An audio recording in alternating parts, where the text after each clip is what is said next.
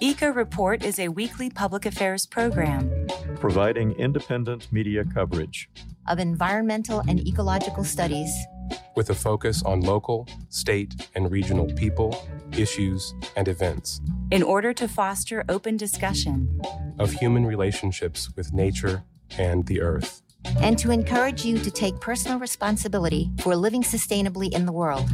Eco Report is produced by an independent team of volunteers working at the studios of Community Radio WFHB in Bloomington, Indiana, and financially supported by listeners like you.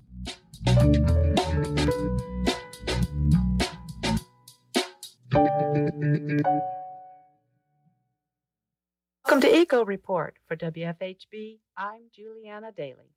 And I'm Cynthia Brubaker. And now for today's environmental news brief.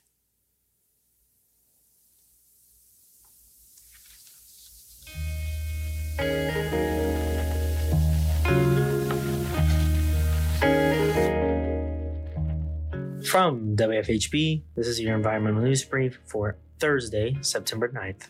I'm Nathaniel Weinzaffel. The path of Hurricane Ida has left destruction to many pipelines and cables in the Gulf of Mexico. For example, a substantial oil spill has been found off of Louisiana's coast, in which 3 pipelines are leaking. Talos Energy has been diving in the area of the pipeline in order to stop the leaking, but does not take responsibility for the spill. Luckily, the rate of oil reaching the surface has slowed down over the weekend. The Coast Guard has begun monitoring the situation and assessing the environmental impacts of the spill. A recent study through the IndyStar has sought to understand how much of the U.S. carbon emissions are coming from Indiana. According to the research, 290 million metric tons of energy-related carbon dioxide was released into the atmosphere in Indiana in 2018, which places the state as the 8th most polluting state in the country. Indiana is also more reliant on coal than other areas of the country.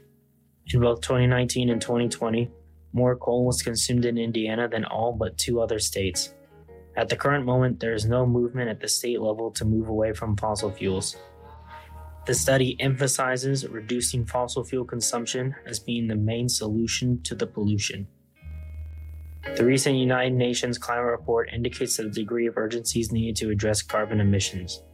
Opposition has been growing against a proposed pipeline connecting Kentucky to new gas-fired electrical generators in Posey County, Indiana. Environmental organizations have cited the environmental impacts to parts of Indiana and Kentucky that could be greatly affected by the pollution and construction of the pipeline.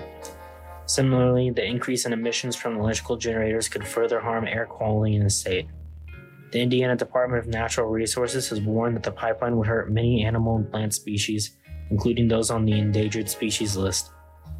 Centerpoint Energy, the company behind the project, is still waiting approval from the Indiana Utility Regulatory Commission to begin construction.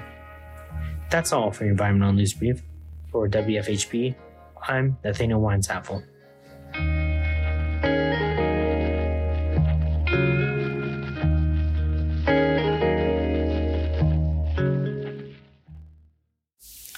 In today's feature report, IER reporter Enrique Sanz talks about the Texas gas pipeline to Evansville crossing under the Ohio River. That's later in the program. And now for our environmental headline stories. The Observer, the student newspaper at Notre Dame, reports the university has pledged to become a carbon-neutral campus by 2050, University President Friar John Jenkins announced last Friday. The announcement came during Jenkins's opening remarks for the first keynote event of this year's annual Notre Dame Forum, Care for Our Common Home, Just Transition to a Sustainable Future. On the path to full carbon neutrality, Notre Dame also plans to achieve a 65% reduction in carbon emissions by 2030, compared to a baseline year of 2005, Jenkins said. These announcements mark a continuation of the university's recent efforts toward a more sustainable campus, the most recent being the elimination of coal usage in 2019, motivated by Pope Francis's 2015 encyclical Laudato Si. Achieving these goals, Jenkins explained, will require a long re-evaluation process as well as many improvements in campus infrastructure, including an expanded use of geothermal wells, a shift to green fuels within boilers, and an increased utilization of solar power as an energy source. The university will also employ emerging sustainable technologies as they become available. Due to past energy efficiency initiatives, the university has already exceeded its 2010 goal of achieving a 50% reduction in carbon emissions per gross square foot by 2030. Led by Assistant Vice President for Utilities and Maintenance, Paul Kempf and his team, decarbonization efforts have included the construction of the largest green roof in Indiana, reductions in food waste, and large-scale installations of solar, geothermal, and hydroelectric energy sources. IndyStar reports that an Indiana University scientist will lead an ambitious effort to determine the effect toxic chemicals have on an indigenous community in Alaska, research that might shed light more broadly on how contamination harms health and degrades the environment. Amina Salamova was riding in the car with her husband when she received the email stating that she and her colleagues had received a nearly $3 million grant to spend 5 years studying exposure to toxic contaminants on St. Lawrence Island in Alaska. The grant, provided by the National Institute of Health, will allow the researchers to investigate the exposure of the islanders who use the contaminated lands for hunting. Researchers hope the effort will determine ways to restore the island for the use of the native population and influence interventions to help reduce or altogether prevent exposure.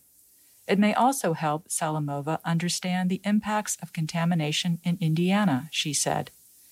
In the 1970s and 1980s, debris, contaminants, solvents, and other toxic chemicals were found on the St. Lawrence Island in Alaska, an island once home to 2 military bases used for surveillance during the Cold War. The project will focus on studying the extent of exposure to PCBs and other chemical contaminants on the island and identify how people are being exposed, whether through water, air, or foods. An environmental chemist by training, Salamova uses chemistry to measure environmental contaminants and study the effects of that contamination. In Alaska, her team will investigate specific health endpoints and health outcomes in the Yupik people to see if certain levels of exposure are associated with disruptions in the endocrine systems and metabolic syndromes, which can lead to diseases such as obesity, diabetes, thyroid disorders, as well as reproductive system issues. In 2020, the Trump administration endorsed spending millions of dollars on creating a uranium stockpile, known as a strategic uranium reserve, to boost domestic mining after years of industry lobbying. Now, Biden's Department of Energy is following through on that proposal, even though it conflicts with the White House Environmental Justice Advisory Council's recommendations to do no harm to frontline communities. The federal government knows about the toxic dangers of uranium mining, yet it's encouraging more mining and placing many frontline indigenous communities in places like the Grand Canyon, Bears Ears, and Black Hills at risk from uranium contamination. The toxic legacy of uranium mining from the Cold War era continues to haunt communities throughout the American West. Hundreds of mines were dug, especially on indigenous lands. Many of the miners themselves were such tribes as the Navajo, and few were given sufficient protection or warnings about the toxins they blasted out of the rock and inhaled and brought into their homes after work. Today, water wells in those areas contain hazardous levels of uranium beyond the federal limit considered safe for drinking water. High levels of uranium persist in the soil and are linked to health problems from autoimmune diseases to reproductive difficulties to lung and bone cancer. Millions of federal dollars have yet to make a dent in implementing adequate cleanup plans for indigenous communities. So it's concerning that the government is attempting to revive a polluting industry with even more tax dollars and putting even more indigenous communities at risk of more contamination. Harvard University, the world's wealthiest institution of higher learning, has finally divested from fossil fuels. Specifically, the university no longer has any direct investments in fossil fuel companies, and it will permit its indirect investments through private equity funds to lapse. The announcement follows a decade of energetic, persistent campaigning by student divestment activists. The Harvard administration was not to be moved for all those years, even as Cambridge and Oxford universities divested. The University of California system divested. Even the Queen of England and the Pope divested. However, generations of students, faculty, and alumni refused to give up, and finally the university capitulated. As environmentalist Bill McKibben, a Harvard alumnus, observed, quote, "It's simply no longer possible to pretend you can keep going with business as usual. Harvard students of the future are the Greta Thunberg generation. They just won't allow the both sidesing of the greatest question of their lives," end quote. Conservation groups who responded were disappointed with the Biden administration's long-awaited new rule for protecting the endangered North Atlantic right whales from Maine to Florida, citing that they want more decisive action from the government to protect the whales. The government predicts that there are less than 370 North Atlantic whales left in the world, and fewer every year due to human-caused risks like becoming entangled in fishing gear. The National Marine Fisheries Service has revised a plan.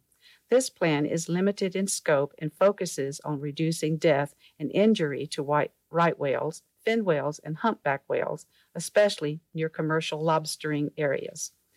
But advocates say the rule doesn't do enough to address other factors like ship strikes that also kill whales. The plan also does not address the inadequate feed now available to right whales. Conservation groups believe that more aggressive action is needed to protect the whales and help their numbers rebound. The state of California is teeming with conservation groups, biologists, and scores of citizen scientists to rescue the western monarch butterfly from the brink of extinction.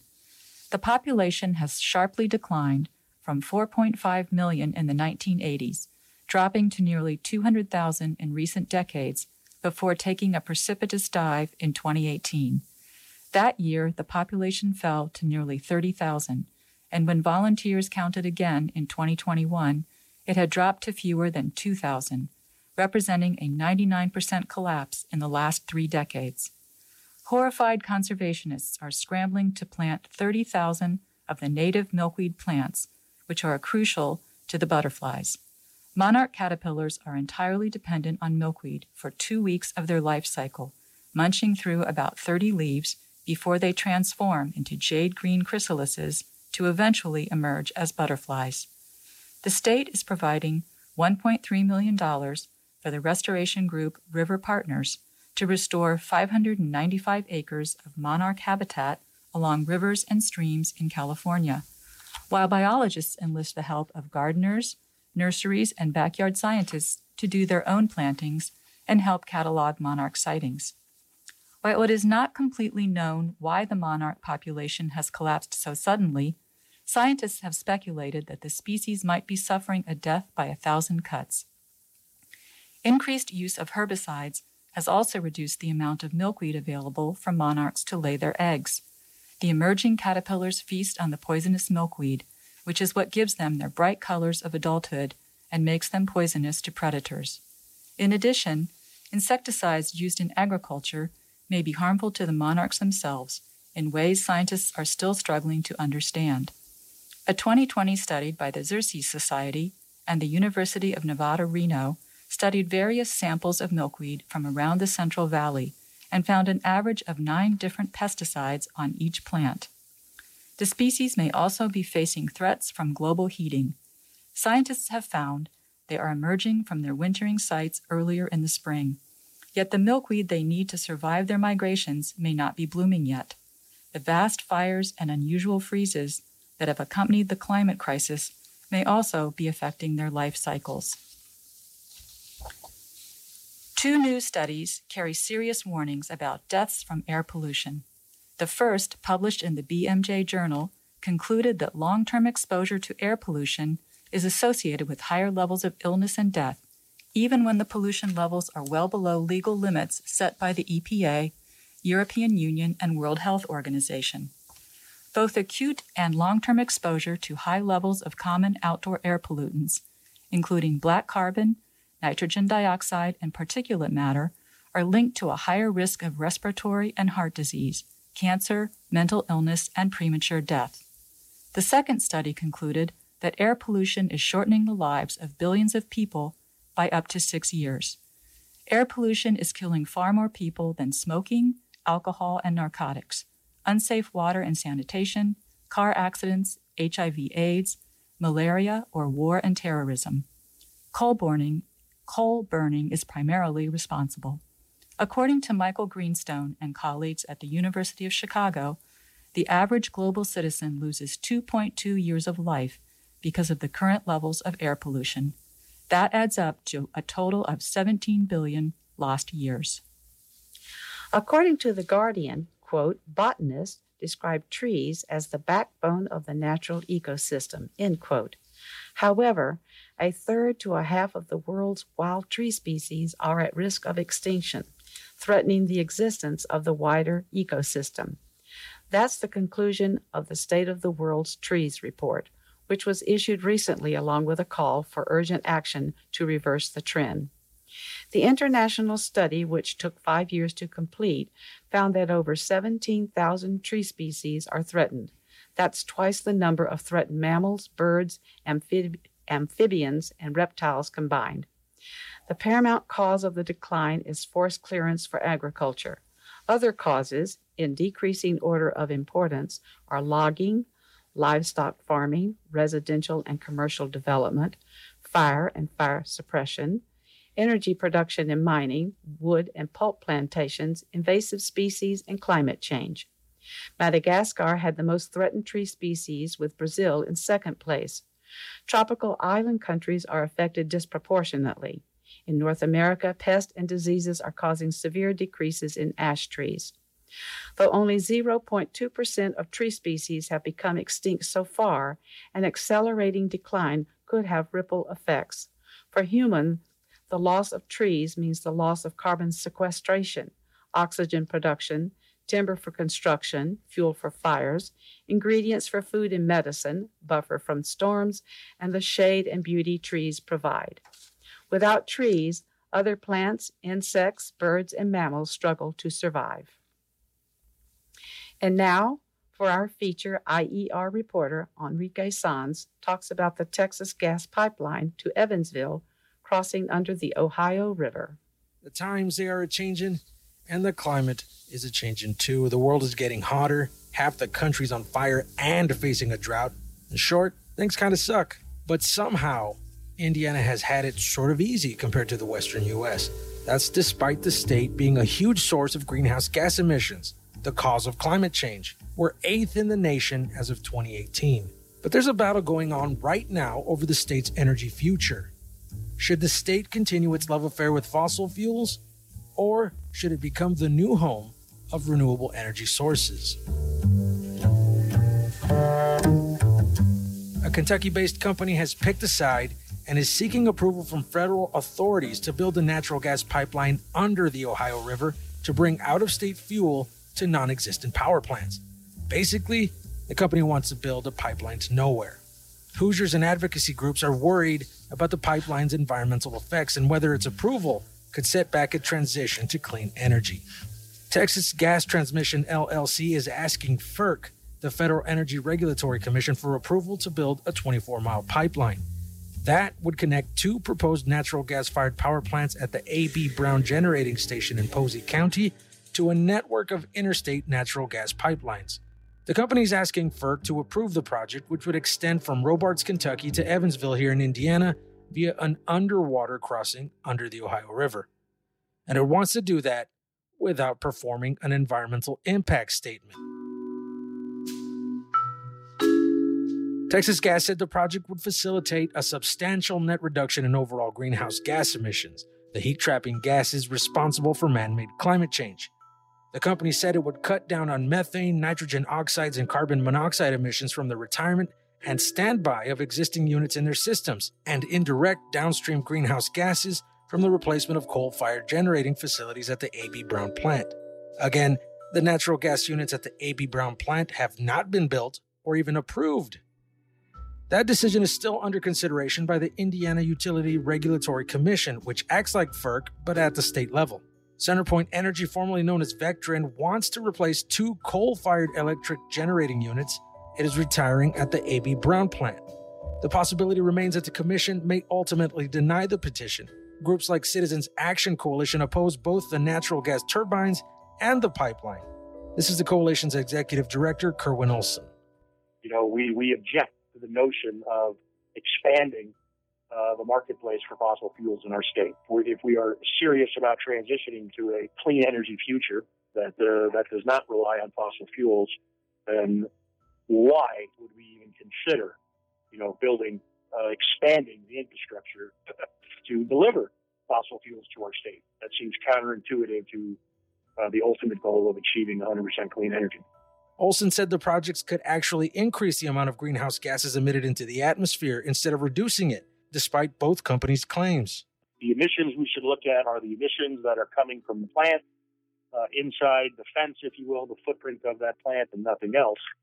And so we disagree with that notion and always have, and say, well, we should look at both downstream and upstream emissions, because what we're talking about is gas that is going to be extracted, in Texas and in Arkansas, delivered by a pipeline all the way to southern Indiana to a power plant. So the emissions of that entire life cycle of that fuel should be a consideration. The emissions related to the drilling and the extraction, the emissions related to the transportation and the delivery, in addition to the emissions related to the combustion. Natural gas is mostly made up of methane, a potent greenhouse gas dozens of times more potent at trapping heat in the atmosphere than carbon dioxide. The EPA estimates that methane accounts for 10% of all greenhouse gases emitted in the U.S. Natural gas and oil systems make up 30% of all methane emissions, and that may be undercounted. The EPA does not measure methane emissions from the oil and gas industry directly. Instead, its estimates are based on the processes used to extract and transport the fossil fuels and what equipment is used. According to some researchers, the EPA is undercounting the gas industry's methane emissions by at least 22% and the oil industry's by 35% every year. The project could also affect Hoosier health and the environment directly. Evansville residents have written to FERC urging them to require an environmental impact assessment for the Texas gas project to see exactly what that could be. The U.S. Fish and Wildlife Service recommended that Texas Gas assess the potential impact of the project on 15 endangered and threatened species. The agency said the company should also determine the project's effect on bald eagles and migratory birds. This is an important case on many, many levels, not just with respect to sort of CenterPoint and CenterPoint customers and utility bills, but this conversation really gets at the heart of the whole clean energy transition conversation, and the current ongoing battle, if you will, between renewable resources and natural gas, and which direction that we're going to go. There are a lot of people that say, natural gas is a bridge fuel, but if it's a bridge to nowhere, then it's just the status quo. And so, the construction of new gas plants that are designed the last 30 to 50 years is certainly not a bridge to the future in our eyes. Solar, wind, energy efficiency right now are the cheapest resources, cleanest resources available. FERC is currently accepting public comments on the proposed Texas gas pipeline until August 30th. The hearing on CenterPoint Energy's petition to build the natural gas units is scheduled for December 9th. You can check out our website, indianaenvironmentalreporter.org, for those details.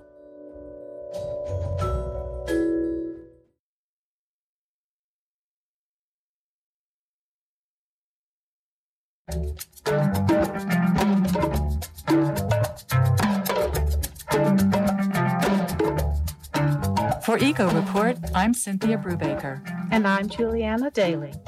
Are you looking for a way to make a difference on environmental issues? Here at Eco Report, we are currently looking for reporters, engineers, and segment producers. Our goal is to report facts on how we're all affected by global climate disruption and the ongoing assaults on our air, land, and water. We also celebrate ecologists, tree huggers, soil builders, and an assortment of champions who actively protect and restore our natural world, particularly those who are active in South Central Indiana. All levels of experience and all ages are welcome, and we provide the training you'll need. WFHB also offers internships. To volunteer for Eco Report, give us a call at 812-323-1200 or email us at earth@wfhb.org. And now for our events calendar. Take a bald eagle hacking tower hike at the North Fork Service Area at Monroe Lake on Friday, September 17th from 10 to 11:30 a.m. An important part of Monroe Lake's history is the Indiana Bald Eagle Reintroduction Program. The hike will allow you to see remnants of the hacking tower where the eagles were raised and the observation tower. Sign up at http://bit.ly/hack-hike-SEP17-2021. Come to the Bird Fest at the Switchyard Park on Saturday, September 18th from 11 a.m. to 2 p.m. The Sassafras Audubon Society is co-hosting this event with Bloomington Parks and Recreation. Enjoy an interactive education celebration of bird biology, ecology, and conservation with hands-on activities, bird walks, speakers, live birds, and much more. Enjoy a tree ID hike at Brown County State Park on Monday, September 20th from 11 a.m. to noon. Do you know what kind of trees are grown in Brown County? Can you identify them? Learn how to ID Indiana's common trees and more on this naturalist-led hike. The trail is 1/2 mile long and is listed as moderate. Usher in the autumn equinox on this autumn equinox hike at Spring Mill State Park on Wednesday, September the 22nd from 11 a.m. to noon. Plan to meet in front of the Lakeview Activity Center to hike on rugged Trail 5 and experience the first day of autumn. Journey through the woods for a night hike at McCormick's Creek State Park on Saturday, September 25th from 9 to 10 p.m. Meet naturalist Sarah at the Deer Run Shelter to learn about bats and other nocturnal animals while enjoying the sights, sounds, and smells of the woods at night.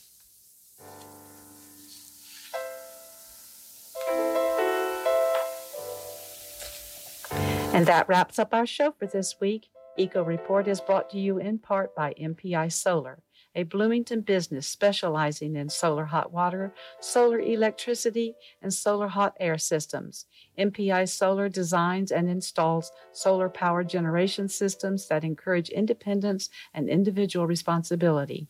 Found locally at 812-334-4003 and on the web at mpisolarenergy.com. This week's headlines were written by Norm Holy and Linda Greene. Today's feature was produced by Indiana environmental reporters Enrique Sands. David Lyman assembled the script, and Linda Greene and Patrick Callanan edited it. Myself, Juliana Daly, compiled our events calendar, and Patrick Callanan produced and engineered today's show. For WFHB, I'm Juliana Daly. And I'm Cynthia Brubaker. And this is Eco Report.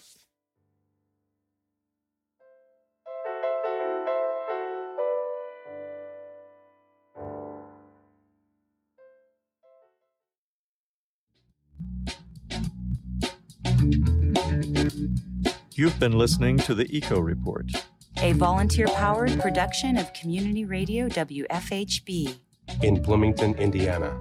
Available for download and podcast at news.wfhb.org.